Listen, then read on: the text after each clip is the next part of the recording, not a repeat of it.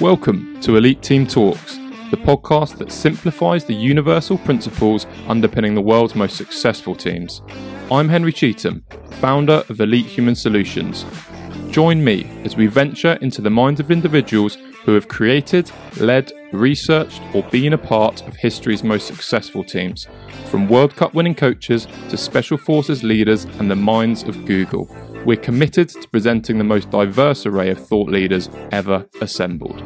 Through the stories and wisdom of our guests, we filter the noise, extract key insights, and deliver clear, actionable steps for you to build industry-leading teams and culture within your organisation. Welcome to Elite Team Talks. Hey everyone, so today we have Dr. Ben Rosenblatt on the podcast. He's coached athletes to every Olympic Games since 2008, worked in Olympic gold medal winning teams, and for the last 7 years led England football's physical performance department as part of Gareth Southgate's backroom team. Most recently, Ben founded his own company, 292 Performance, who provide high performance support to high performing individuals. In this episode, we discuss the 5 necessities for a high performing team, how Gareth Southgate's leadership team successfully engineered culture change, his most memorable moments with the England football team, and how, in his opinion, identity eats culture for breakfast. If you enjoy this episode, please like, rate, subscribe, and share with others. Thanks as always for listening, and I hope you enjoy the episode. All right, we're on, mate. Cool. So today we're joined by Ben Rosenblatt. Hi, Ben. How are we doing? Hello. Yeah, I'm good, thank you. How you doing? I'm very well, thank you, mate. Yeah.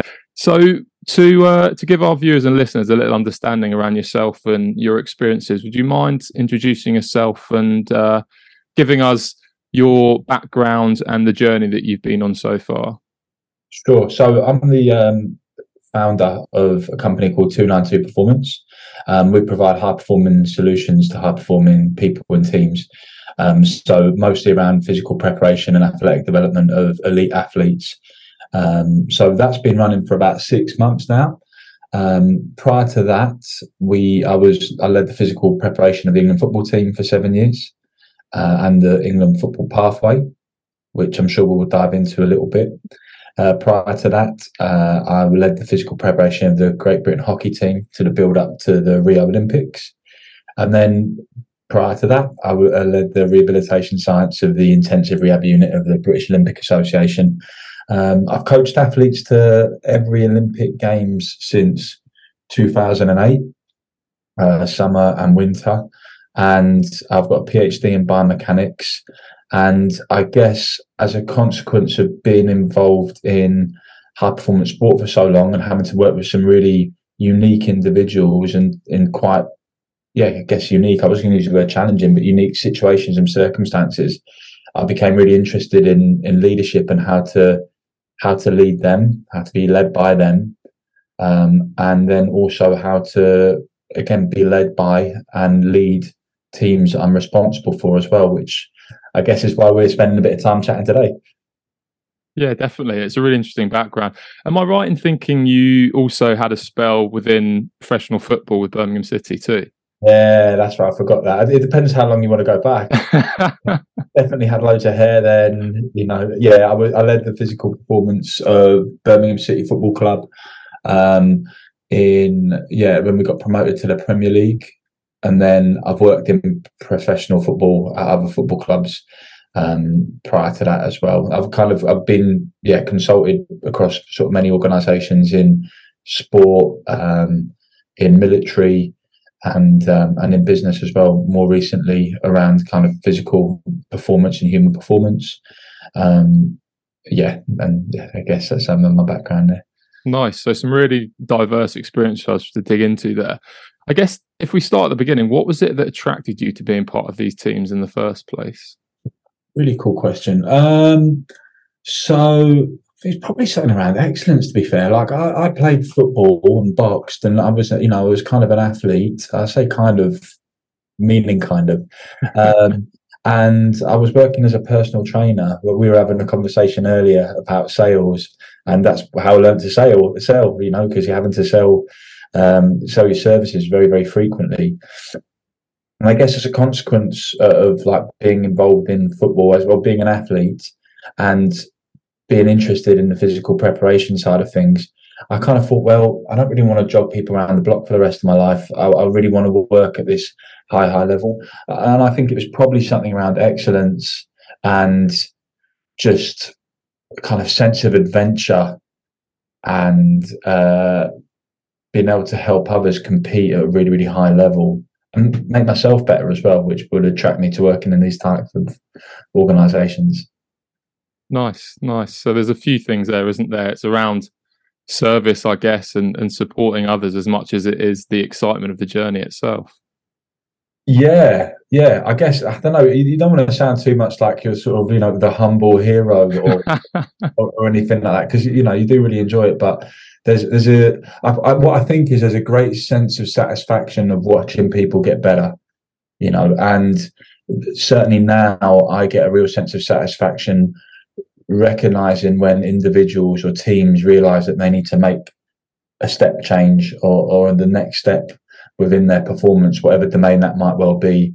And then because it just reduces all the barriers they have towards commitment and, away they go. And then really you kind of, they're more of a spirit guide with some of your skills and experiences than someone who's actually, traditionally leading, I guess. Yeah. I actually had a question I was going to ask in a second, but I'd like to touch on something there. You've mentioned the word spirit guides. You're someone with a PhD. You have a really good, deep understanding of the science behind high performance sport. But what is, in your opinion, the most important facet? Is it the science or is it the art? And potentially even if you dig into that, like on a spiritual level, what you're helping create or people to experience? So I always struggle with this kind of this whole kind of, is it science or is it art, and the fact that they're being placed on a kind of linear like a kind of linear, like it's a scale, like you're either art or science, whatever I want to put it, because both of those concepts are just different ways of understanding the world. Right. And actually, if you spend my wife's an artist, and if you spend any time with artists, you'll realize that they are completely meticulous in their preparation about producing a piece of work, in the same way which is a scientist is trying to create experiments to do that as well. So I think what we do is more craft orientated. So we've got without sounding like Liam Neeson, we have a particular set of skills which we're honing and developing and deploying across hopefully lots of different situations and circumstances, and then learning how to use all of these skills and broaden them out. So for me, I think as a coach or as a leader, you're more of a craftsperson than a scientist or an artist. And I think, building into your point around where does your energy come from? I think that there has to be an element of, clearly I'm involved in sport, so there's a high amount of physical energy that's required, a high amount of mental energy that's required to keep focusing. But I think the spiritual energy is the kind of maybe the connection piece and why you keep going when it's completely ridiculous to keep going. And I think it allows you to commit. I think there's that brilliant model of intrinsic motivation, isn't there? Which is autonomy, mastery, and connectedness. So you're going to keep on going if you're going to commit to something, and you're going to be motivated to do something if, first and foremost, there's a connection between what you're trying to do and what you're trying to achieve and what you're doing right now. And for me, that's, if there's a spiritual element to it, it's that, the commitment, the connection piece, the mastery, are you getting better? And that's, I guess that's the really important bit from a crafts perspective, like how you help that person make good decisions to help themselves get better. And then the autonomy piece, are they making an active choice in the decision in the work that they're doing to help them make that journey? So again, that's why I think that's probably more craft than science and art. And I completely, maybe I wasn't being too flippant when I said spiritual earlier. Yeah, it's interesting, isn't it? Let's delve into that definitely later in the conversation. And we've had some interesting discussions around behavioural science aspect of being a craftsman and not jamming a square peg in a round hole. But to start with, at the beginning of your journey, I know in another podcast you'd spoken about your time with Birmingham City, and you said you'd been very young in that role. And I personally experienced the same, being thrown at the deep end, leading a department in a professional sports team at the age of 24. And there might be some listeners or viewers who currently feel either overwhelmed, out of their depth, or maybe just lost slightly in their goal of building a world-class team. So if you could talk to yourself now, back then, I guess firstly, what was your biggest takeaway from this experience? And what would your advice be to either your younger self or others in this situation? So I got fired from Birmingham. So I took the job at Birmingham City when I was 23 as head of sports science and conditioning. And I got fired about a year and a half later because a player got injured in a training session.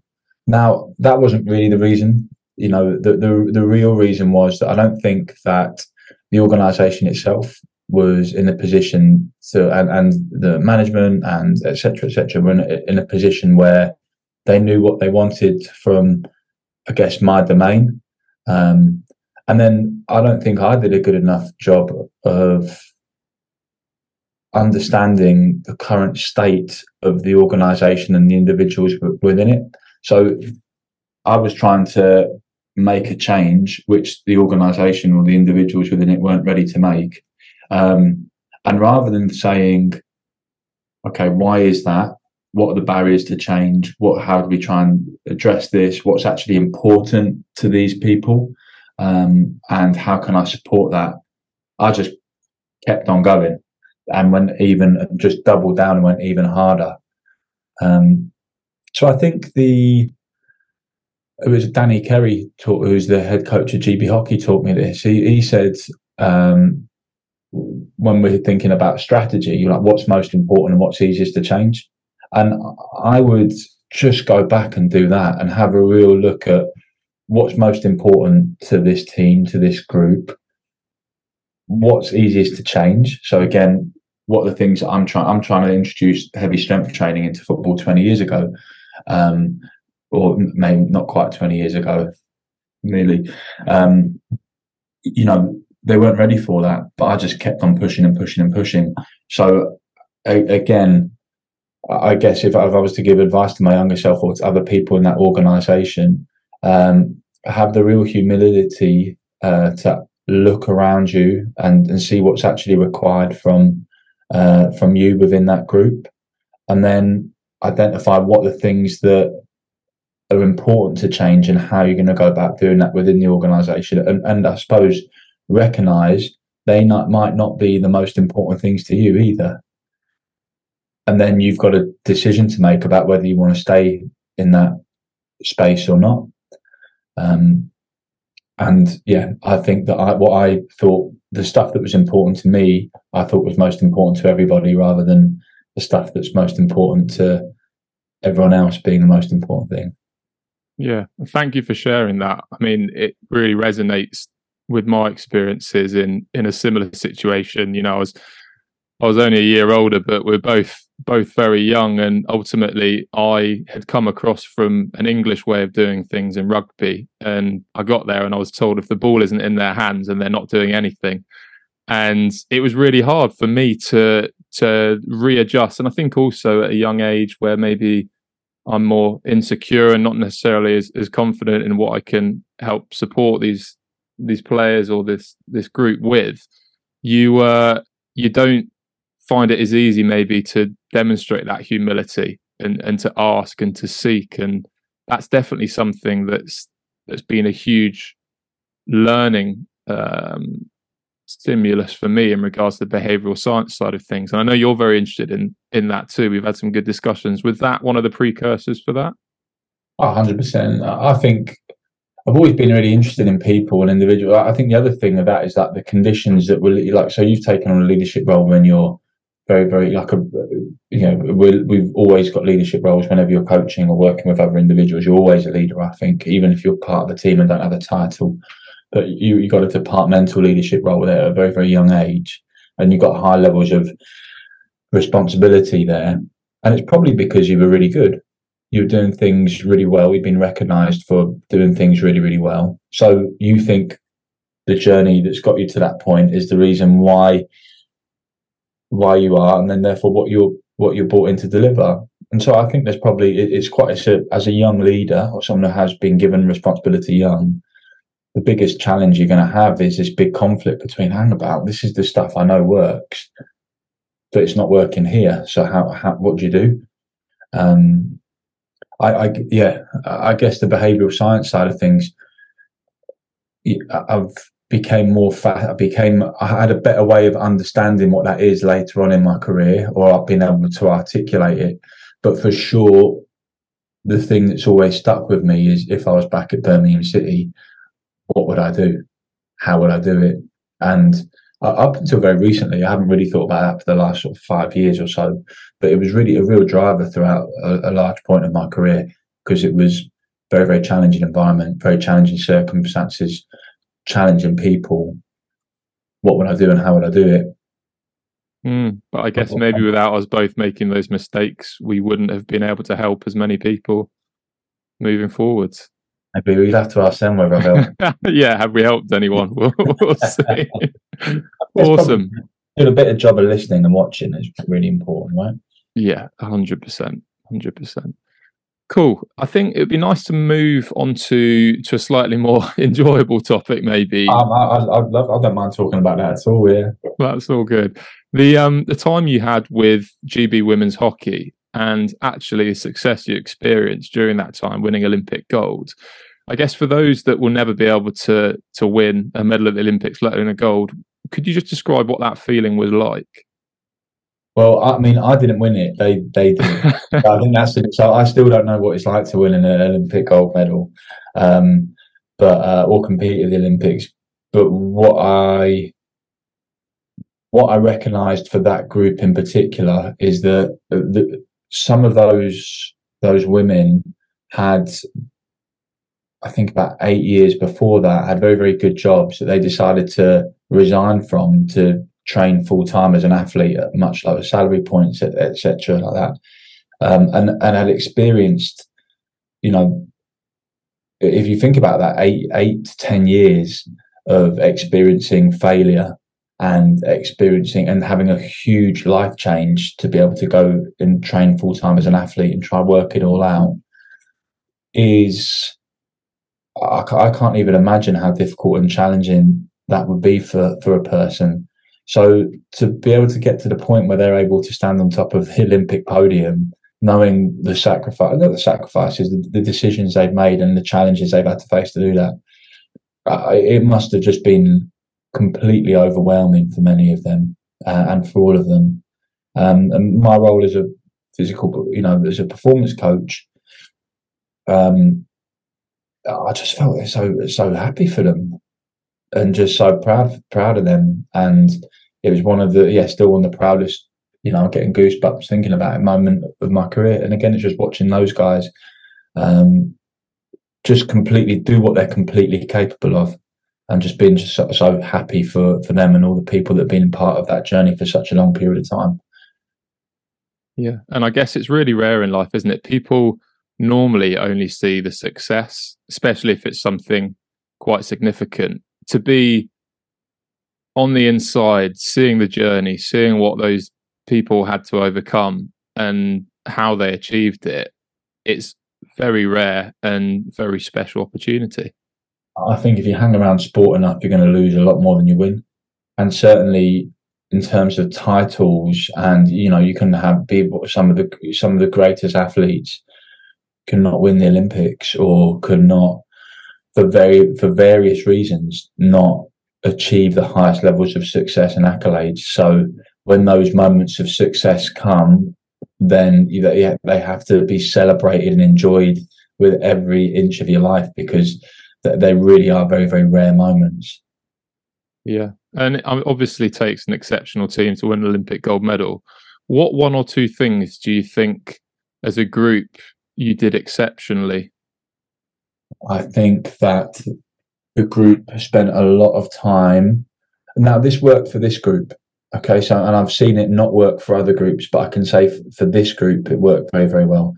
they spent a lot of time identifying their vision, that vision, values, and behaviours piece, and really live by it. And we did a job. What we try to do is whatever the values and the behaviours, particularly the values piece, we try to orientate into every single aspect of the program. So one of our values is we are winners, and some of the running conditioning sessions, we are, I don't want to forget them on, but we are one team, we are winners. I've forgotten the other one, which is terrible, but we would do running sessions and conditioning sessions and gym sessions, whatever they are, but orientated around being a winner or being one team. So the values, but these aren't running and conditioning sessions. This is a winning session, or this is we are one team session. So I think they did an amazing job of really clearly articulating their values and their behaviours and align that with their vision. And then what we try to do is just infuse that into their everyday environment. They did an exceptional. What they also had was a really well structured, decentralized leadership process or system, where there was buddy groups where senior athletes were buddied up and paired with more junior athletes, and that was clear. And that the younger athletes had the opportunity to almost be mentored by the older ones.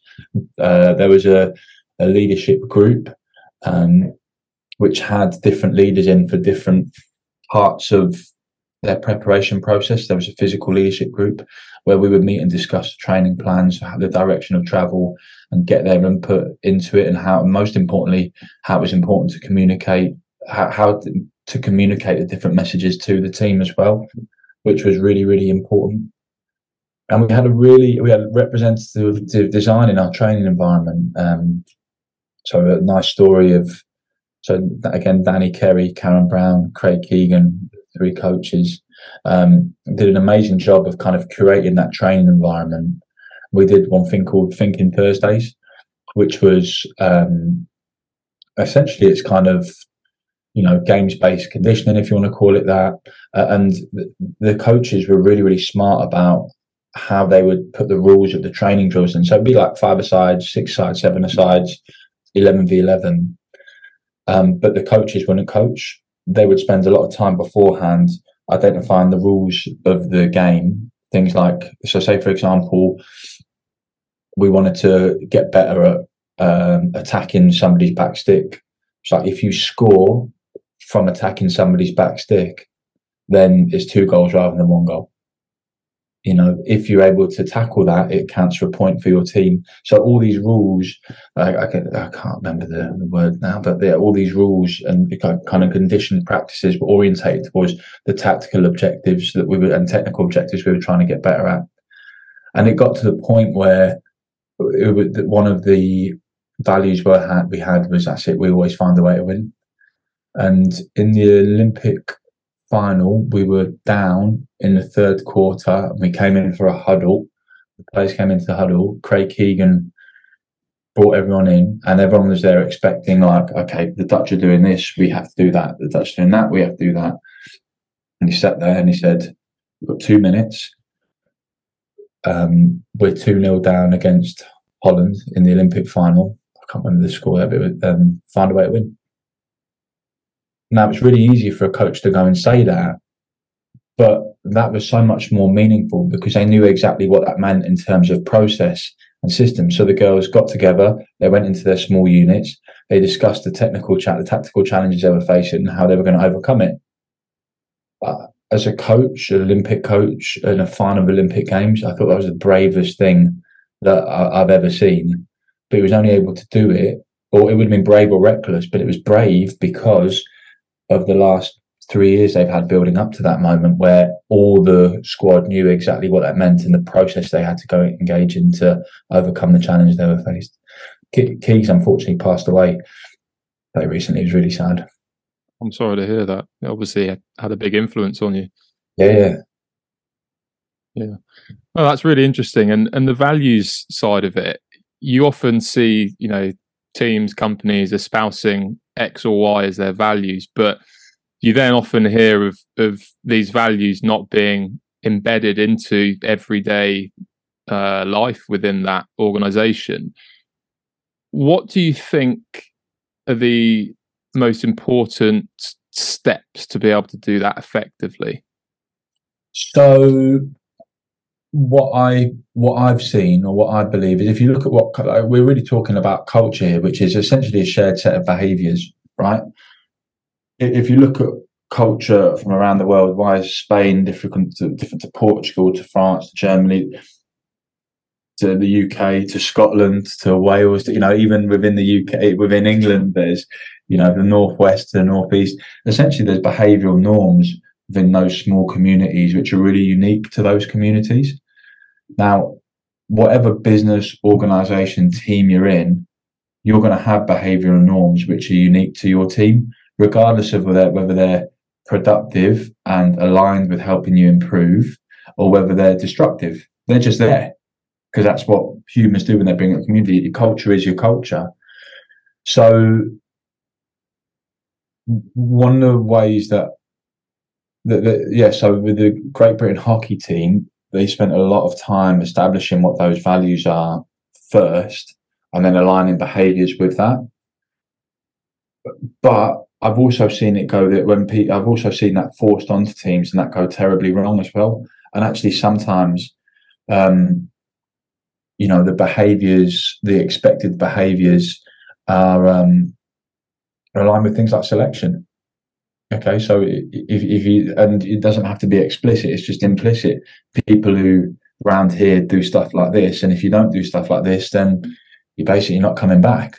And it isn't written on a wall. It's just part of the leadership group, or the leaders articulating, or be able to articulate within themselves what's expected, and then just living it and doing it. So I think cultural change can come from those two routes. Stuff written on the wall. Where's the wall? Or stuff which just happens on a day-to-day basis. And I think the stuff that happens on a day-to-day basis is much more important. What's his name now? Owen Eastwood, and his book Belonging, I think, and the impact that that's had across certainly the world of sport, about teams trying to understand their legacy story and what got them to that point there, is a real leveler in terms of values. Because I think that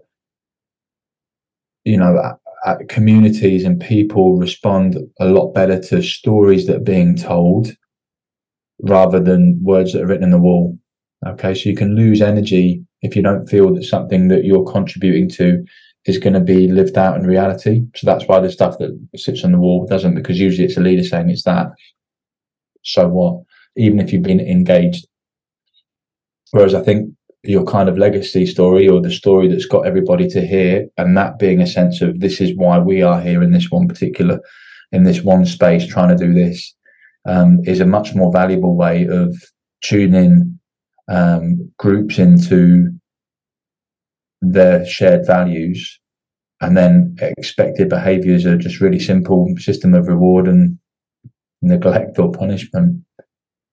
Has that answered your question? Or it has, really nicely, yeah. And there's so many takeaways for different organisations, different sectors. Whether you're a FTSE 100 company or you're a GB hockey team trying to reach the Olympic finals and win gold. Ultimately, who you are is going to be one of the most important determinants of how you go about doing what you do, and understanding that, whether it's your origin story, like you said, or actually if you don't have that, what is the story you want to create together? It's hugely valuable. I feel that, I don't know, I feel that there's that old saying, culture eats strategy for breakfast, but I wonder whether identity eats culture. Having a real shared sense of identity of who we are and what we're doing here is the real thing that sets the tone. Yeah, or maybe even a precursor. Culture impacts your strategy, and your identity impacts your culture, and you can say it's one thing, but ultimately, if those three aren't aligned, you're not going to achieve what you're trying to. Let's not use big words, right? It's who we are and what we do. Yeah. Strategy is what we're gonna do and how we're gonna do it. Yeah. Awesome. And, leading on from this, we've had quite a few discussions in regards to behavioral science side of things, understanding the people, the organization, the environment, the beliefs, the values of those that you're working with. I'd like to start by discussing the very important matter of the pink inflatable unicorns that were all over the front page of the newspapers during your time with England when they were, was it the Euros? That was at the World Cup back. That was the World Cup. Sorry, we had other inflatables we used were available. Yeah. I think this was, this was originally the brainchild of Bryce Kavanagh, who led the kind of physical performance nutrition, but performance support more generally for the FA. And they did, Bryce is like an amazing thinker and a really broad creative thinker as well. And they did some work on our recovery project, which is called the Other 22 Hours. And essentially the aim was, how can we get the players in the pool for as long as humanly possible? That's the aim.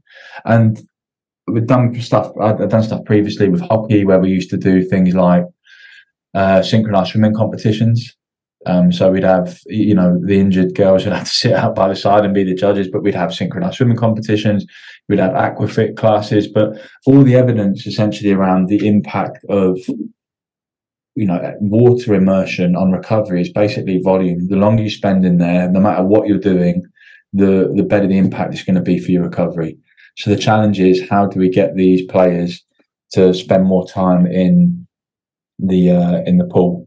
So in the Russia World Cup, there was a bit of environmental design where they had to, when there was a kind of training ground, and then we had a bus from the training ground back to the hotel. But they had to get changed in a changing room before they went to their rooms, which was next to a pool. So it was kind of like really easy. So some of the principles of behavior change or nudge is easy, accessible, social, and timely. So it was really easy to get in the pool. It was accessible because it was literally right there. Seeing the unicorns there was social. So it was, you're going to go in there because it's a social thing to do, and it's timely. We're not trying to do a recovery session at 6 a.m. when people aren't even, we'll say people wake up, but they probably won't be awake then. You're doing it at the time when they probably want to recover anyway. So those were the kind of nudge-based principles that we then deployed across everything we did, really, to try and get better adherence to some of the things which we thought would be really helpful for them. Everything from a lucky dip with timers in the ice bath. So we had these egg timers that I'm painting. They were all the same color. So some of them lasted for 30 seconds, some lasted 10 minutes. Lucky dip, see how long you go in there for. If you're in for 30 seconds, most of them will stay for the full 10 minutes, right? Things like we stole their trainers. And we put them in the swimming pool area so that they had to essentially get there to get their trainers. Things like water balloon fights, which actually had a kind of counter. Yeah, it was bad behaviour, bad kind of nudging, really, because what we found was the guys that were in the water had all the water balloons. There were 6 of them in the water, and they were just pelting everyone else who was staying out of the water. You included, or were you safe behind someone? But 6 players had a great recovery session, and 45 players, 18 players were dipping and diving and trying to not get wet. So it's everything from there to like how we gamify our training environment. So things like trying to make when we're trying to get them to essentially deliver more intensity within their S&C environment, the strength and conditioning environment. How do we help them engage with the work they're doing? Well, we make a competition and make sure there's a competition where everyone has to contribute to. If one person isn't in the competition, they let the whole team down. And then there's a reward for it, like a stupid boxing belt, or there's a time on it, or just things like that, to just encourage them to interact with the environment in the way that you want to.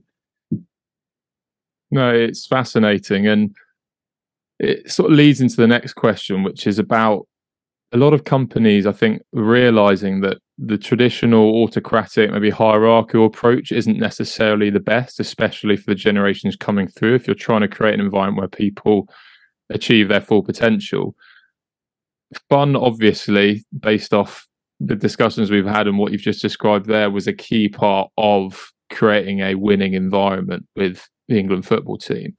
But if we zoom out, in general, what do you think are 2 or 3 crucial components to get the best out of your team from an environment perspective? I think clarity is really, really important. Being completely clear on what your role is within a team. Mate, I'm going to see if I can keep it all in C's, right? Clarity, completely clear on what your role is within a team, and what other people's roles are, and what you're there to do. Consistency, does that kind of stay the same, and is there a theme to that, so that it's not one thing one day, one thing the next? You're clear and consistent, because I think that breeds confidence, where you gain personal value from this thing, how you're contributing to a team. And I suppose that's also aligned with your competence as well. And I think the final one is contribution as well. Have you had the opportunity to contribute to the direction of travel? A lot of people don't want to, actually. Sometimes you find a lot of people just tell me what to do. So that's why I think clarity is really important. But the opportunity to contribute is also really, really important as well. So I think in terms of winning teams, clarity on role, is it aligned with what you're competent at? Are you able to have the opportunity to deliver that consistency, and as a team grow confident from it? And then again, do you have the opportunity to contribute as well? 5 C's, you heard it here first. Trademarked. B. Rosenblatt 2023. I mean, the problem is, as soon as you say 1 or 2 things beginning with C, everything else has to begin with a C. Mate, it rolled off the tongue. What do you think we're missing? It's interesting. A lot of what you've described there is built into a framework that I use with companies and ambitious teams, which, funnily enough, is the 5 Ps. So there's something here. Get out. But not C's. There's no copyright infringement. But yeah, I think, to be honest, different parts of those 5 Ps are weighted differently, and the 5 Cs that you've just described there are some of the, in my opinion, most important pillars for a high-performing team. Like you've said, clarity, so often spoken about, so often missing. Yeah. And if you have that, and ultimately you understand, like we spoke about earlier, who you are, how you want to do it, what you want to do, as long as then you have people who, if we steal it from our good friend James King, in your sweet spot where your interests, values and skills intersect, then ultimately, as long as you've got people in those roles with that clarity, ultimately it reminds me of a bit of a phrase that they used when I worked in special forces, which is, this could be applied to a man or woman, but in their case, it was find the right man and let him get on with the job. And I mean, if our job was that easy, it would be fantastic. But ultimately, there's a lot of truth to that, and definitely, right? Yeah. And what you've said there with those 5 Cs, I think probably covers 90% of most challenges to create a sustainable world-class team. I think there's each individual within a team, and each team itself, it's almost like an amplifier, right? Some team are going to require more, or individuals are going to require more clarity. If this is a new task, so I'm doing a bit of work for an organisation, and it's new to them, it's new to me. They've brought me in to come and do this one particular thing. I'm an experienced coach. I've got leadership experience. And what I'm doing there is what I'm saying is, I don't want to contribute. I don't want to contribute to the direction of travel here. Give me complete clarity on what you're expecting for me to do here, and give me clarity on what you want the outcome to be. and then I can have confidence that I'm going to go away and do it. And also, have I got the competence to actually go and do that? So what help do I need? Or versus other situations where I'm being brought into an organisation to support something else. It's like, okay, I don't need the clarity on what I'm here to do or what the situation is. The most important thing is I've got the opportunity to contribute to the direction of travel here based on what I'm observing and what I'm seeing, what I'm hearing as well, and what I'm feeling. So I think I was thinking initially that a more junior or underdeveloped team might require more clarity rather than contribution. But actually, I think as a leader, you've got to recognise where your balance is personally and what balance you require from that team as well. Yeah, that ability to. Sorry, go on. No, go ahead, mate. Yeah. No, I was just going to say that ability to understand the people, the environment, and the climate is, one of the most important things, isn't it? That EQ element. Yeah, 100%. I think so.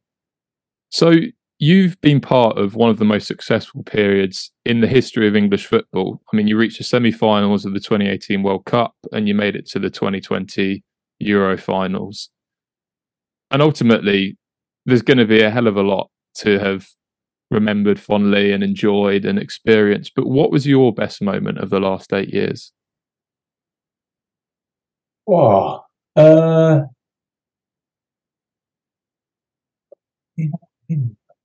yeah, actually, two of them. Beating Germany at Wembley.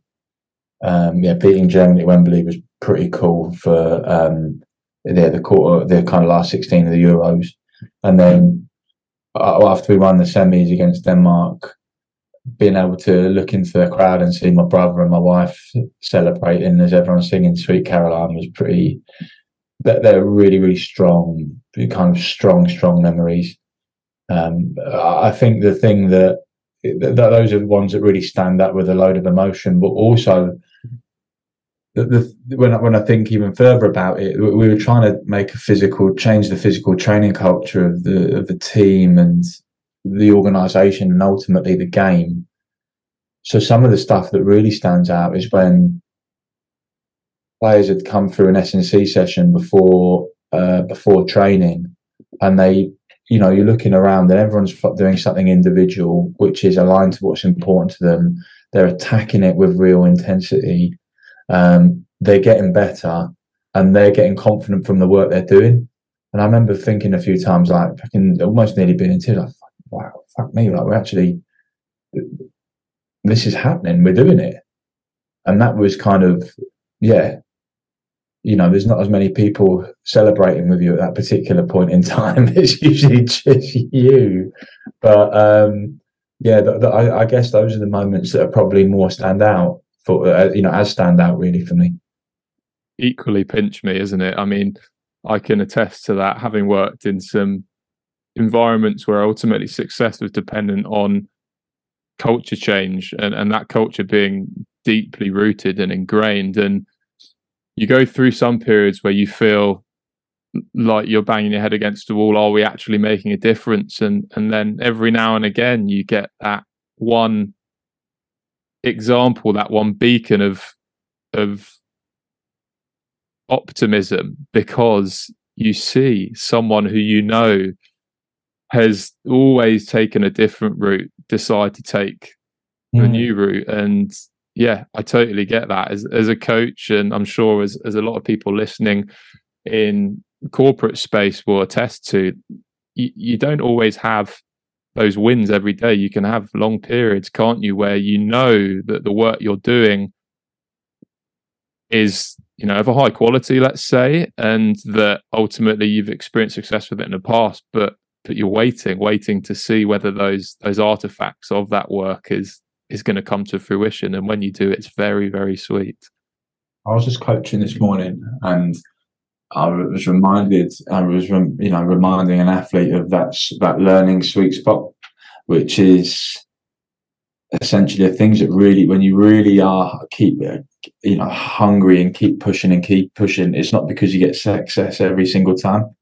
And actually, if you look at skill acquisition and motor learning research, I can't remember what the exact percentage is, but I don't want to say 80-20 because that's so overdone. Maybe 79-21%.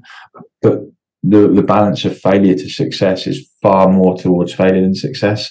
And when you're trying to learn a new skill or learn a new task and to be able to execute it under the most challenging of situations and circumstances, you only need to see a little glimmer of success every now and again to keep you hungry and keep you pushing on. And that's the thing which will allow you to get your 10,000 hours, or like just those repetitions, those deep repetitions again and again and again. And and when you make that change, when the change ultimately happens, again, similar to motor learning, if you're riding a bike, once you've learned how to ride a bike, you can't unlearn how to ride a bike. You know how to do it. So the change is wobble, wobble, wobble. Oh, I can do it. I can do it. You're off, right? The next thing to do is, again, within learning, coaching, I think maybe around leadership as well, is once that change has happened, it's like, okay, what do we do with this now to keep it stretching? Because if you don't, it will just degrade. If you spend long enough not riding a bike, once you've learned to do it, next time you jump on, you've forgotten how to do it. Yeah, and piggybacking nicely off of that and change, you've worked in the leadership group with the England football team since probably around the same time as Gareth Southgate came in. Ultimately, at that point, from my understanding, the team were underperforming relative to their potential. For listeners or viewers responsible for turning their team's performance around, and obviously I'm not expecting you to say it was that person or that person, but what one or two things would you suggest people do first when stepping into an environment where a team are underperforming? I think that my experiences, not just within football but across my career, has been that do a real thorough situational analysis, frankly, and trying to do it from a very, very dispassionate and unemotional perspective. And then also recognizing that it's probably not just you who are going to have the answers to that as well. So getting lots of eyes on the situation from a variety of different perspectives, mostly of who you would probably naturally disagree with, I think is really important, because it allows you to get rid of any biases that you have and to be very, very dispassionate about what the steps that you're going to take to help that team progress and evolve. I think that, talking about the England football team, I had a minor role in it from a kind of, my role was to change the physical training culture and help prepare them physically for the demands of the tournament and the demands of the demands of the tournament and the demands of the game. But I think, honestly, there was a huge piece of work going on with a lot of very, very significant and senior leaders within the organisation over a very, very long period of time, which the team is starting to reap the benefits from right now. People of whom I wouldn't even be able to mention or know because they were before my time. So I think it's really important. I think that, that's really, really important to recognise. The very fact that football, which had been traditionally quite insular with its recruitment, decided to recruit someone who had limited football experience, but experience with high variety of Olympic and elite sport, in to work with the national senior team and lead the physical preparation, probably tells you quite a lot about the conditions, I guess, the leadership conditions that were in place to be able to invite change. There was when I stepped in, there was a big moment around things need to change. We want to change, and probably that in itself is a big enough rock that you need to shift. Just I guess the point where everybody in there recognise that something needs to shift, and then it's just working it. But you can't change things if people don't recognise that something needs to shift, right? Yeah, it's the good old ADKAR model, isn't it? The first two are awareness and desire. And as long as people have the awareness of the need for change, not just that the change is happening, and then the actual desire to be a part of that change and for the change to occur, you then have knowledge, ability, all these other areas. But as you've said, if you don't have that in the first place, you're spending 10x trying to reinforce change as opposed to X setting the scene for change and ensuring the conditions are right. I think you mentioned that as well. Some of our previous conversations, the condition for change is, the landscape or the environment for change is so critical. My PhD was in biomechanics and motor learning, and I wonder if there's some nice parallels there. We've got to study dynamic systems theory, which is essentially the outcome of any action is going to be dictated by the demands of the environment, the task itself, and the kind of the organism, and in which case, in the mechanical terms, like the biomechanical terms, the athlete. But I wonder if you think about that slightly more broadly, the outcome from any the outcome of any actions that a team are going to create are going to be dependent on the task, and I suppose their competence within that, the group that are making up that team, and the environment in which they sit as well. And the kind of more organizational structure with which when they sit as well. So you can't ignore the conditions for change and them being present as well. Yeah. Oh, that's great. And you've helped be as you've very humbly said, a small part, a cog in leading, one of the most successful periods in the history of English football. As well as obviously the awareness, desire, etc., that you've spoken about for change being necessary, what one or two things have you done differently to previous England teams based off your understanding? I think that, again, I'm going to be careful about what I say, because what I don't want to come across is that anything going on before I was there or for the last 100 years of England football has been anything other than excellent, because it has been.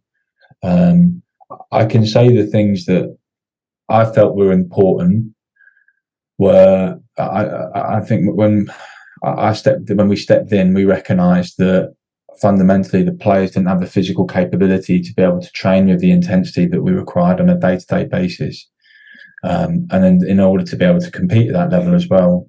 So we went through a process of trying to understand that through physical profiling, through testing the players, which was really controversial within many of the Premier League clubs didn't think it was our role or our right to do that at that particular point in time. But we thought that was really important to gauge an understanding of the physical characteristics of the squad, to help us gauge whether it was a physical capacity problem or there was a different side to the problem.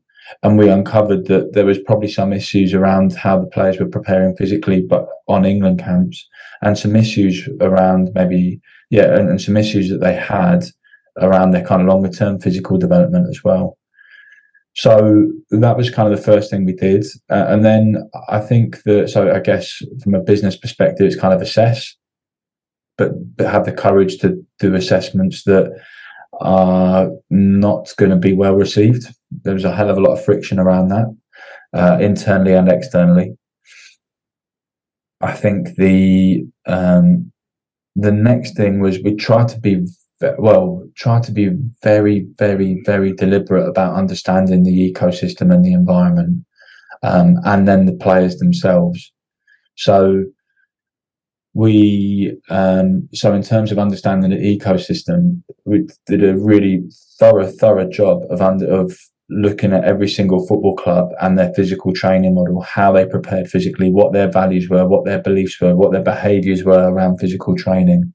Try and understand the conditions or the conditions that each player was kind of preparing in. And that was the most important thing we did, understand what they were doing. Because then if there's a change that needs to take place, you know which dial you can turn. If this club doesn't believe in strength training, then by saying to them that this player needs to put another 50 kilos on their back when they're squatting, it's going to be ridiculous because they're not squatting anyway. But if they take, more of a tissue conditioning based model, for example, then we can talk about it through this lens. So understanding those conditions and also understanding the friction points that existed between the national team and the clubs. So it felt like they were making a really positive contribution the national team as well, was really important. So it's building a stronger sense of connection by understanding their world and inviting them to contribute to and understand ours a little bit. I think also the things that were important to me was understanding the player. So we did some work with the Nudge unit of the government, which is now the Behavioural Insights team, which is an independent organisation. And they taught us a lot about combi modelling. It was actually Mike Naylor, who is the head of performance nutrition for UK Sport Institute and leads performance nutrition for the England senior team, brought that to our attention. And essentially what that is that athletes are only able to change their behaviours as a consequence of their capability, their opportunity, their motivation to change. So capability is their knowledge, skills, experience. Opportunity is the environmental conditions, this stuff here. Motivation is the motivational psychology, which we spoke about earlier, which is autonomy, mastery, and connectedness. So what we try to do, we call it durability mapping, from the Russia World Cup to the Euros, was we try to identify in an interdisciplinary way what were the things that were going to stop each player starting. So what were the physical things which were going to stop the players getting to the start line of the Euros, and then understanding, prioritizing that. What are the most, we have across, again, whether nutritionally, physically, psychologically, whatever it is. So trying to identify what that one or two single thing was, what's most important, what's easiest to change, and then identifying whether it was a capability issue, their knowledge, skills, and experience, an opportunity issue, the conditions within their club, or a motivational issue. And then by being very, very deliberate about that, we're able to identify one or two things for each player and the one or two key barriers for each player, which meant that we're now going from trying to solve this big, huge problem about cultural change to trying to solve the one very, very specific problem for each individual. And guess what? When you talk to a player about, and you get their contribution to that as well. What's your weapons? What's your work on? So that type of stuff. And guess what? When you try to tackle it in a much, much smaller, more narrow field, you have a lot greater success. And so by the time we were getting towards the World Cup, we were then able to start talking to players about giving them real clarity about, this is what the next 3 or 4 months looks like for you. This is the demands of the World Cup. Where do you see your gaps? And because there was a real strong sense of trust and connection as a consequence of going through that journey up until that point. Yeah, it's fascinating stuff. And I remember when you introduced me a while back to the combi model of behaviour change, and ever since then it's been integrated into a lot of what I've done, and has helped, like you say, just really strip away the nice to haves and understand what is the biggest obstacle here, and to be able to almost transport yourself empathetically into the individual or the group's perspective. And it does just make the whole behavior change process a hell of a lot simpler. Being very, very, I think we talk about culture.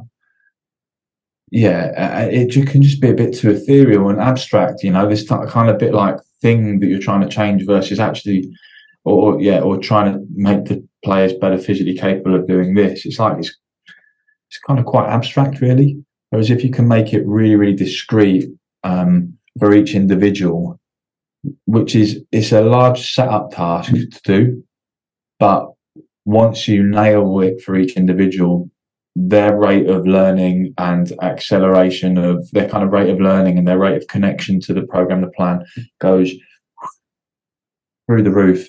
And very, very quickly, you then have these conditions where you can take the team or the squad or the individual wherever you really want to. Yeah, I think it links back nicely to what we were discussing earlier about you either spend X amount of time understanding the climate and the need for change and the barriers, or you spend 10x just trying to reinforce it and bang your head against a wall. And it sounds like as an organisation, you guys really took a step back and viewed it with very diverse perspectives and invested a lot into that process of understanding what are the key things we need to go 100% dialed in on, and what are the things that are ultimately not stopping us from getting to where we want to be. Yeah, like you say, like, what's the difference between the kind of, yeah, I guess you use the words nice to have and needs to have, but like really leveling down on what the most important things are for those individuals or for the group, and really just being ruthless in your pursuit of that, rather than, and I guess reflecting back on my Birmingham City experiences, even if they didn't align with my values, my skills, things which I knew worked, then still recognizing that that's still the most important thing for that person there. So I better get to learn about that. Yeah. And it links nicely into the next question, which is largely from an outsider's perspective. It seems like there's been a really clear emphasis on team connection, and with that unifying purpose of inspiring and uniting the nation that's been, quoted in the media. You've spoken before about how you threaded values into the everyday work, but how did you thread this larger than life purpose into your everyday work? And in your opinion, how could teams and organizations do the same? I think that it makes me think of that kind of Aristotle's logic of, I assume we're all here to do this, I assume we're all here to do that, and as a consequence, it means we've done this and we need to agree to that, so let's go. So there's some. Do you see what I mean? So I think can be quite easy without it becoming quite abstract. But I think that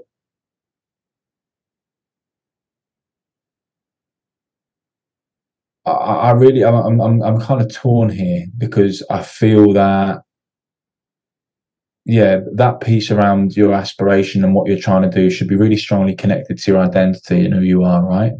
But it shouldn't be. There definitely shouldn't be a disconnect there. Therefore, that should almost be something which lives with you every single day, and it's just a part of who you are, because it's part of who we are. So you wouldn't set an ambition for a team of inspiring the nation unless it was really part of the legacy story or the kind of origin story of that group anyway, and making sure that everyone understood that origin story. If it would be weird for a team that I would be part of to be something like, I don't know, sell more bananas. I don't know, just some sort of weird kind of. Do you see what I mean? So I think that it should be so strong. I guess what I'm saying is, and you probably have to edit all of that crap I just waffled on about there out. There should be a really strong sense of connection between the ambition and the vision and the identity, who you are, and then what you're trying to achieve. Because if that bit's not connected, then there's no chance of it living in on a day-to-day basis. It's basically bollocks, right? And then I think it's just getting to work on a day-to-day basis on that craftsmanship of making sure you're just becoming excellent at the things that are your role and the things that make you part of that team. That clarity, consistency, and connection piece, and competence piece. Sorry. So I think they kind of live separately, but they infuse. If there's a disconnect between identity and vision, then it can't live every single day. And if you have clarity within the role, opportunity to contribute, those C's we spoke about earlier, then I think they should be automatically connected to the vision, because it's connected to who you are anyway. Yeah, that makes sense. Having alignment between who we are, what we want to do, how we want to do it is going to be the 80-20, I guess, of living that larger than life purpose. Yeah, I think so, because every single day when you're in a team like that, if you're thinking every single day, oh, how am I going to win the World Cup? This is, it's kind of do or die about whether this helps you win the World Cup or this helps you win the Olympics or not. Then the amount of pressure you're putting on every single action and stuff is like, it's kind of ridiculous. But if winning the Olympics or winning the World Cup is part of your personal identity and the things that are in, that your team identity, or behaving in a certain way is part of your identity, then there's a much easier connect between who you are and what you're doing. Yeah, no, I totally agree. That makes total sense. And with any highly ambitious team, like England team, like GB Hockey, there's always going to be periods of disappointment. I mean, you mentioned the ratio of failure to success from a wins-loss perspective. What were these experiences like for you in hindsight? What advice would you give yourself? And is there anything you would do differently? I think the ability to detach yourself from the outcome is really important, personally, and actually more about what you were trying to achieve. I know in Olympic sport world at the moment they're doing things like called a pre-mortem. So before the event, what they're expecting to happen, and then what the things that could go wrong, and how you're going to kind of overcome that if they do.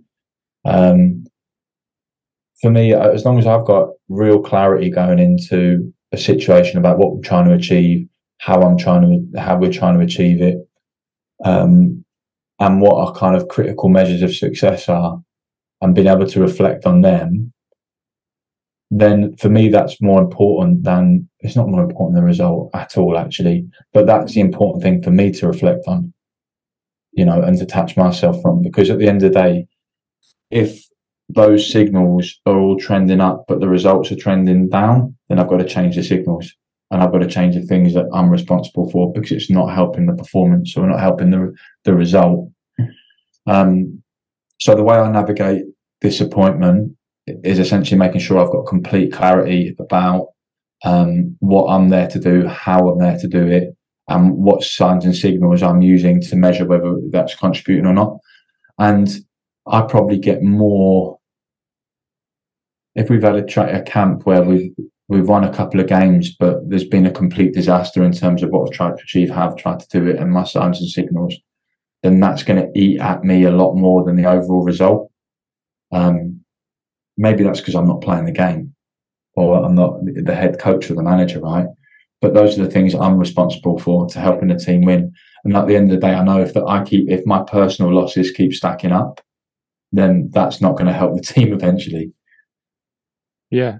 So it's ultimately, like you said, that maybe to a certain extent subjective detachment from the outcome so that you can view it with a more objective lens.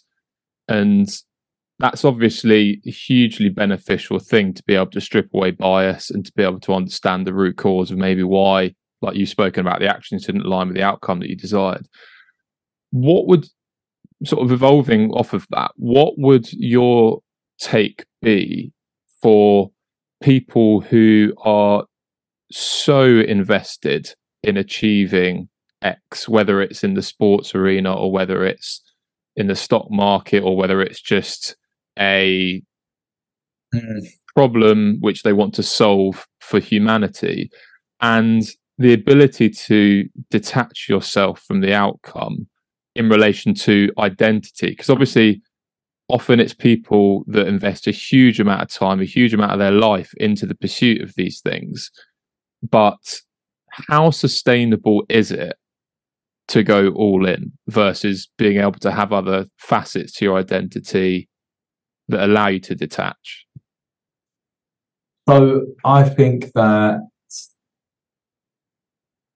in order to be, if you look at some of the greats and some of the best people that I've worked with, best athletes I've worked with, who've serial Olympic gold medalists, most successful footballers in the world,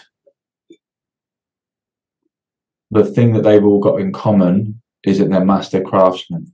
They're completely ruthless competitors. They've got the capacity to be able to divert all their energy and resources and attention to that one thing at that one particular point in time. They're ruthless in the pursuit of that. And but they're complete master craftsmen, that they are, meticulous about their individual techniques and, everything like that. So they're obsessed with kind of their craft. And as a consequence, because they're so good, that there's then such a strong connection between their craft and the outcome. So I also think but they've also got the best people I've worked with have also got the ability to switch their resources from all in on this one thing at that particular point in time to I don't think it's all out. It's just all in onto the next particular thing at that point in time. So if they're with their family, they're with their family. They're not in the game. If they're in the game or if they're training, or they are training, they're not anywhere else. So I think, and I've unfortunately worked with several athletes that have had severe mental health problems and actually, suicide attempts post sport, when their identity is completely wrapped up in what they're delivering in their sports arena. So I don't think it's the ability to switch off is really, really important, but I think it's the ability to switch on to something else is really, really important. So, and then the best people that I've worked with are the ones who can focus. We're doing a podcast now, and I'm focusing on you and what you're saying and what you're listening to. When this is done, I won't be thinking about it. We'll be focusing on whatever's going on next. I will be, because I'm not a superb performer, right? But I'll be reflecting on that and going, why did I swear, or something like that. But do you see what I mean? So, I think balance isn't the aspiration. I don't think ego detachment is the aspiration, but the ability to focus on whatever's in front of you with complete ruthlessness and clarity and go deep on that is really important. And whether that is being a master craftsman in your craft, I don't know, I've never worked with a trader, but I guess it's, someone trying to make a load of money on the stock market, but when the stock market shuts down, they have to be able to divert their resources and attention to something else, because otherwise they will wear themselves out. That's just kind of your physiology, right? 100%. Yeah, that ability to be present, and I guess that's a skill. I'm a big fan of meditation and I've used it for a while now. And one of the things I've just, again, speaking of personal experience, found is that ability to be present is a skill, and I have to continually practice that. And it doesn't mean it's always necessarily on my mind, but when I've maybe been a little less consistent with just daily meditation, I start to notice that my thoughts are drifting, that I'm not engaging as much in whatever I'm doing now. And obviously that can apply to as many things as possible. It can apply to when you're at your work, but it can also apply, as you said, to when you're with your family. Yeah, I think that's interesting you say. I notice that I meditate daily as well. And when I notice that I haven't, when I come back to meditation, I just recognise how cluttered my mind is, how busy it is. And that makes me think, how cluttered is my mind when I'm meant to be focusing on the task in hand? And I don't think meditation is for everyone, right? I completely understand it's not for everyone, but just having, and some people listen, in the same way that some people don't have to lift the weight or run to get strong or fit. They're just some freaks out there. It's probably the same mentally as well, right? Not everyone needs to do these different things, but as long as but I guess it's recognizing the balance of your skill set. And if there is something there which involves deep focus, and then you're struggling to be able to keep on putting deep focus into the tasks that are really important to you, there's probably something about you're probably not focusing enough on the tasks that are in front of you, because you're not focusing enough on the tasks that are in front of you when you're away from the important one, right? Yeah, without a doubt. Without a doubt. It's sort of discussions we've had in regards to, as you said, developing like physically robust players. The concept of robustness, or even if I quote, Nassim Taleb's book Anti-Fragile, where he talks about things that not only gain from chaos and disorder, but they need it to thrive in a highly chaotic, unpredictable world. As an outsider, again, I noticed that the team appeared to be just as strongly connected, or even stronger, after difficult experiences. It sounds like you also, as a team, were really reframing adversity and failure as an opportunity rather than a threat. You saw those as things that you needed, not just, we've lost, but this is a natural part of where we want to get to. What can we learn from it? Like you've spoken about. Was that something that was spoken about, or do you think that was something that more organically happened just due to the environment that you'd created? Yeah, there was definitely, again, being involved in, we've known in sport for a while about the challenge threat axis, right? And if you're able to pursue the kind of, excuse me, bless you. We've known for a while about that challenge threat axis, and if you faced with the same situation, if you're able to perceive it as a challenge or able to perceive it as a threat, it's going to change how you perceive a situation, and then what your physiological and psychological response to that is. And certainly that's something the team went into a lot of detail in around penalties. And part of that comes from, we had that experience with hockey as well, which is, we won the Olympics and the European Championships on a shootout. And the part of that comes from recognizing it's, looking around corners, sniffing danger, knowing it's coming, having a clear plan around what we're going to do around it, that everyone's got the opportunity to contribute to. And then, that's the whole kind of find a way to win thing as well. We have faced these, we don't know the specific situation, but we've faced challenging ones. And this is beforehand, this is the process we kind of go through. And part of that is that perceiving things as a challenge rather than a threat. So in this particular situation, we're going to perceive it as a challenge. Yeah, and as you said, your whole psychology and physiology changes. You get that dopamine drive, don't you, rather than that cortisol release. I think that's what the best coaches I've worked with have done, is they teach athletes how to respond to stressful situations. So whether it's the model of recognize, adapt, overcome, or, eyes up, win the next action, whatever that thing is, that is essentially, and I think that's what great leaders do, or great coaches, do, is they teach athletes, and great athletes teach each other athletes how to respond to those situations. So your training, in my mind, shouldn't then represent every single potential disaster scenario that could come up, because that's impossible. But what your training should do is teach your team and your individuals how to respond to really challenging situations, which could be perceived as high threats. And is that something that you screened for when you were looking at which players you wanted to be a part of your team?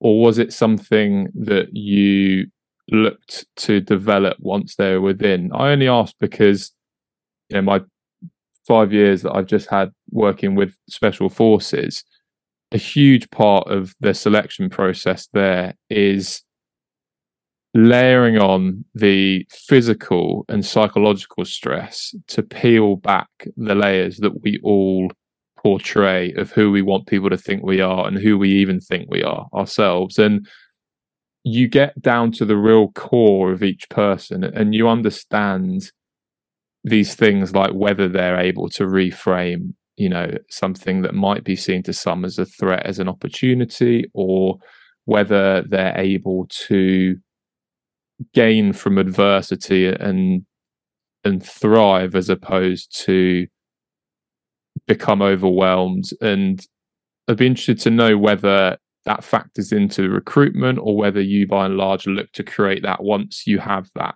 team formed.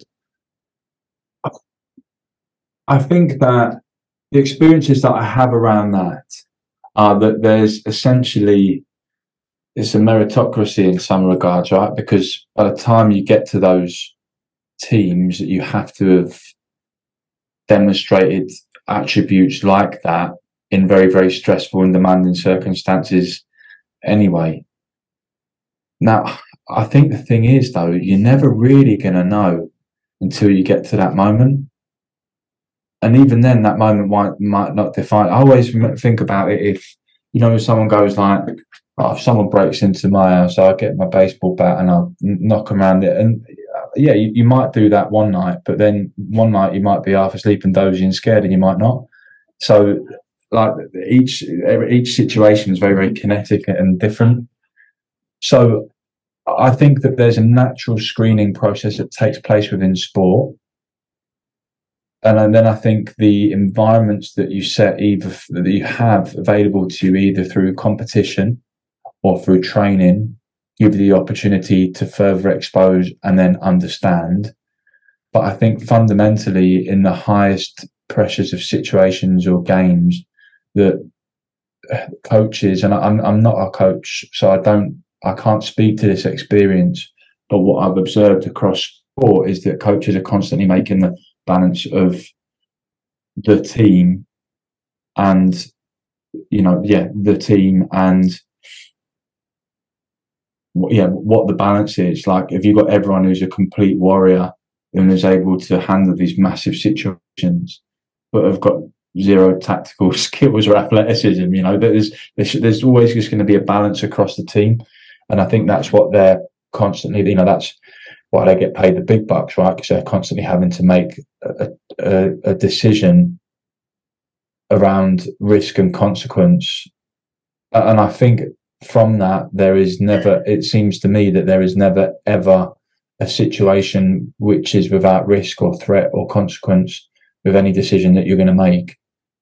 But it's about knowing what those risks are and being comfortable to live with them, right? Ultimately that's the challenge of leadership and selection, I guess. What's really interesting is probably the individual sports that I work with as well, and the individual athletes that you work with, because they can't lean on other people in those situations or circumstances, and it's only up to them. And that's where you have to really help those athletes grow and develop some of those attributes and skills. And at the end of the day, I do believe within reason, because we're not talking about Joe Blogs, person off the street. We're talking about some pretty extreme characters and individuals anyway. It's just about finding a way of accessing that for them and helping them find their way of, performing under these extreme conditions. Very interesting. I'd love to finish, if you're happy, with a little word association. Sure. He says, not sure if I should agree to this. Yeah, I don't know what you... It's all PG, don't you worry, nothing to worry about. It could not be, let's go. So we'll kick it off. The first is culture. Identity. Values. Behaviours. Purpose. Ambition. England. Winning. Pressure. Love it. Failure. Love it. Football. You can't have the same two, but we'll let you off. We'll let you off. Football. Let's say, I wanted to say love it, but that's rubbish, isn't it? I can't say it. Oh, challenge. Family. Love. Big love. Love. Big love. I said love it last time. Okay, family and purpose. No, I put love for 9 as well, but you've just said love. You just said love. Family. Yeah. There you go. And the last one, legacy. Overrated. Nice. Thank you very much for your time. Thank you. Thank you. Really enjoyed it. Thank you for making me sweat. I'm sure you'll return the favour. Yeah, don't worry. Yeah. No, that was brilliant. And there's so much, I think, from that people will find, if not insightful, but also really practical. A lot of the stuff you spoke about, that you've integrated, even just some of the ways of like framing behavior change, and it's obviously really fun for people to hear your stories and your journey, but at the same time I think it's important for people to be able to actually take something away from it too, and you've absolutely nailed that, mate, so I really appreciate it. Hopefully. I don't profess to be an expert in any of these areas, and I also tried not to speak other people's experiences, but only spoke my own. So hopefully that's useful in some way. Nah, you've nailed it, mate. It's fantastic. Hi again, everyone. So thank you for listening. I hope you really enjoyed my discussion with Ben today. I found it really insightful. And what I'd like to do first is to summarise what we spoke about, and then we'll move on to the 3 key takeaways for this episode. So let's start by discussing purpose. And Ben basically said that your purpose is your why, for why you keep going when it's completely ridiculous too. And for Ben, that was about service and supporting others as much as it is about the excitement of the journey itself. He explains self-determination theory, which really explains 3 crucial components that deeply motivate us as humans. These are autonomy, connection, and mastery. And if you really want to motivate your people, then you need to be leveraging all three of these. In regards to developing a clear purpose, the GB women's team that he worked in and won an Olympic gold medal with spent a lot of time defining and incorporating their vision, mission and values into every single aspect of their work and language. But Ben describes how culture is actually far less about what's written on the wall and far more about what's lived every day. It's a shared set of behaviours, or otherwise known as your behavioural norms. Who you are is actually one of the most important determinants of this, and whilst culture may eat strategy for breakfast, Ben believes that identity eats culture. We reference Owen Eastwood's book Belonging, which provides a great approach to understanding your origin story and identity, or quite simply, who you are as an organisation or team. Most importantly, you wouldn't set the ambition to inspire a nation like the England football team did if it wasn't aligned with your origin story. There needs to be a really strong connection between your origin story and then your vision, mission and values, aka who you are, what you want to do and how you want to do it. And in Ben's words, if this isn't there, then it's bollocks. People will see it as a marketing project, and in the words of Socrates, you really need to know thyself. So, question to ask yourselves, what is the story your people tell themselves or others about who they are and who your company are? That ultimately will be one of the biggest factors in dictating your mission, vision, values, and culture. The next thing that we spoke about was hiring the right people. And Ben spoke about how football had originally been quite insular in regards to recruitment, and it showed their leadership's commitment to inviting change and bringing diverse people, skills, and experience by actually recruiting Ben in the first place, who had a high variety of experience with Olympic and elite sports to bring some fresh perspectives and insights. He actually related this back to something called dynamic systems theory, which he studied when he was studying biomechanics for his PhD. And basically, it's a fancy name for just saying the outcome of any action is dictated by the environment, the task, and the actual organism, say humans or teams. So he'd previously looked at this from a biomechanical perspective, but believed it applied just as much to the team. And you could relate the environment to the organisational structure, as an example, the task to winning games in his perspective, or winning market share in yours, and the organism is to the team and the individuals itself. So basically, the outcome is the combination of the environment, for example, your organisational structure, the task, trying to win X or Y, and the organism, the team and individuals within it. In regards to driving cultural change, Ben spoke about how GB Hockey had a well-structured, decentralised leadership system, which was actually quite similar to what Scott Draw had mentioned on a previous podcast as being necessary to empower people and develop leaders across the whole organisation. However, some people don't work in an empowering environment like this, and so the advice he'd give to people who at times feel frustrated, overwhelmed or stuck at work due to bureaucracy is first to look at what's most important and what's easiest to change, maybe ranking these on a scale of 1 to 10 each or plotting them on a diagram. The next thing is to have the humility and empathy to understand the situation and others' perspectives before navigating it.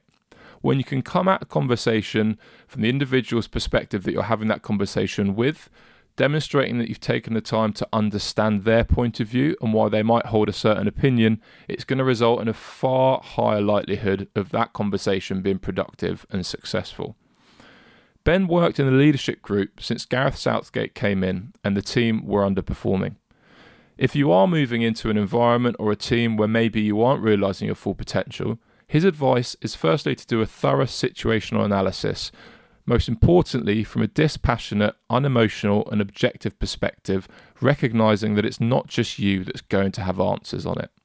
So, what should you do? You should seek people with different views and perspectives to also have a look, especially those who challenge you, however uncomfortable that may be. And this is going to reduce bias and potentially reframe culture problems for innovative solutions. He said that he can't speak on behalf of previous England teams, but he personally felt the players didn't have the physical capacity to train with the intensity they needed on a day-to-day basis to be the best. This was obviously controversial, and Premier League clubs felt it wasn't England football's place to screen players on this, but they knew it was crucial to provide them with the necessary insights surrounding the players' physical preparation and their habits. So, what can we take from this? The important thing is to assess and have the courage to do assessments which aren't always going to be well received. There may be internal or external friction to them, but if you can try and empathise with others who may resist them and explain how it would benefit them from their perspective, it's going to increase the likelihood of them jumping on board, or at least not putting up so much resistance. Alongside physically screening the players, they try to understand the actual ecosystem of football itself, and this applies just as much to the culture and the market and the company that you're working in. The culture values beliefs and behaviours surrounding physical conditioning at each Premiership or foreign club their players are at were understood and studied. They also needed to understand friction points, and one of these was to develop a stronger sense of connection between England and the clubs themselves. So they tried to understand the club's world better and their view, and invite the clubs also to understand England's. Throughout this process, they actually worked with the government's nudge unit, which is now the Behavioural Insights team, to understand the players and how to influence their behaviour with the help of Mike Naylor, the nutritionist. They learnt that players will only change their behaviours if either their capability, opportunity or motivation for that behaviour improves. And this is what's known as the COMB model, COMB. Capability refers to an individual's physical and psychological skills or capacity to perform that behaviour. Opportunity refers to their social and logistical opportunity to perform it. For example, what's their club culture? Do they have time to perform that behaviour? Do they have equipment available? And then motivation refers to their level of autonomy, mastery and connectedness for that behaviour. As I said, this forms a combi model of behaviour change, which I've utilised before actually with pretty good success in the environments I've worked in, and understanding which of these to leverage is really crucial. So what did they do? Well, from the Russia World Cup to the Euros, they tried to identify what the things were in each of the above areas that will stop players getting to the start line and being able to perform at their best. Was it their capability? Maybe their opportunity, or maybe their motivation, which would be the greatest lever. This approach allowed them to be far more specific and deliberate, which increased the chance of success for each player as their approach was individualised and hyper-focused. Culture can sometimes be very ethereal and abstract, and Ben said that you need to get specific and discrete for each individual. What behaviours do you want to see, and how can you influence their capability, opportunity, or motivation to achieve these? It definitely requires some work up front, but the payoff is huge, and they saw the development of players go through the roof. The next thing that we discussed was reframing and leveraging failure. In any challenging endeavour, the balance of failure to success is heavily skewed towards failure, and you've got to be accepting of that. The research tends to show that you only need to see a glimmer of success every now and again to keep motivated. An example of this is riding a bike or learning to ride one. You suddenly do it once and it changes your whole motivation towards it. And this obviously relates to successful leadership practices within your own company. So alongside accepting you'll fail more than you'll succeed, the ability to emotionally detach yourself from failure and even success at times is really important from a leadership standpoint. And there was a really interesting approach in Olympic sports which Ben spoke about called a pre-mortem, which is in essence preparing for failure up front. So you can be more objective, less emotionally attached when it does happen, and have a plan. We then moved on to Ben's approach and thoughts on how to continuously succeed. And I asked him the question, how sustainable is it to go all in on an endeavour? It was interesting, his answer. He said that in order to be the best in the world, citing the serial Olympic gold medalists and most successful footballers in the world that he's worked with, the one commonality is that they're masters of their craft and are ruthlessly focused on the pursuit of that. They're meticulous and they're obsessed about every detail, but they also possess the ability to shift their energy and focus away from their craft to their family or to other endeavours, and when they're off, they're off. Having said that, he has worked with several athletes who've been suicidal when they retire and believes it's because their identity is solely who they are as an athlete. So it's less about the ability to actually switch off and more about the ability to switch on to something entirely different, for example, being with your family. Balance isn't the aspiration, in Ben's view. Ego detachment and the ability to be hyper-focused on whatever it is you're doing is the aspiration. And I thought this was mindfulness personified. In regards to leadership lessons for our listeners, the best coaches he's worked with teach athletes how to respond to failure and these stressful situations. The challenge threat axis has been known in sport for quite some time, and it ultimately explains how your perception of a situation creates vastly different physical and psychological responses to it. With England, they practice this with penalties, looking at them as a challenge or opportunity rather than a threat to their success.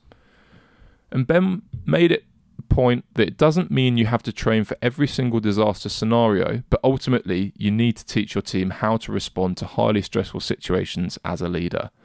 He mentioned that whilst they screen for this ability to reframe failure in Special Forces selection, there's a meritocracy within football where you can't get to the top, playing for one of the best clubs in the world without having developed it to a certain extent.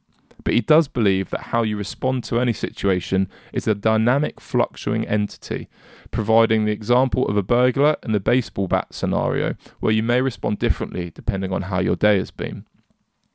So there's a natural screening process which takes place in sport, that's apparent, but the environment and culture you have can provide individuals with more opportunities to further expose and understand their ability to reframe failure. Ultimately, coaches and leaders have the task of finding the right balance in their team.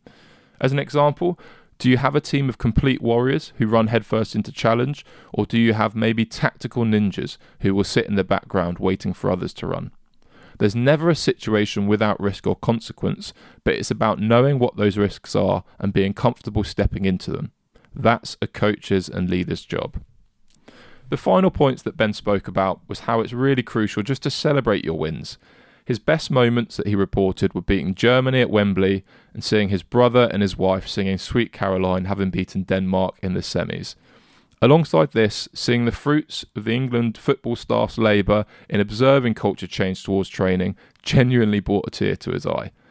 But in reality, he was very humble and said that the seeds were planted long before his time and he was just fortunate to see them blossom. To finish off, Ben talked about the 5 most important things for a high-performing team. And in his opinion, they are the 5 C's: clarity, consistency, confidence, competence, and contribution. So I hope there's been some nice insights there for yourselves and some takeaways that you can apply immediately. The 3 key takeaways that I'd like to draw out from that are: number 1, identity eats culture for breakfast. You need to understand who you are. Everything else is a byproduct of this. It can't be that you say you're one thing and you behave in a different way, or you aren't who you say you are. People will see straight through it. The next key takeaway is to have 2 ears and 1 mouth, and it's so often spoken about but so often missed. You need to understand your people in order to understand what they need. Then you can compassionately challenge them. The third and final key takeaway is to reframe and leverage failure. You're going to fail a hell of a lot more than you'll win, and you're missing a huge growth opportunity if you don't leverage this. So I hope you enjoyed the conversation and those takeaways and insights. Thanks as always for listening, and I'm looking forward to catching up again soon.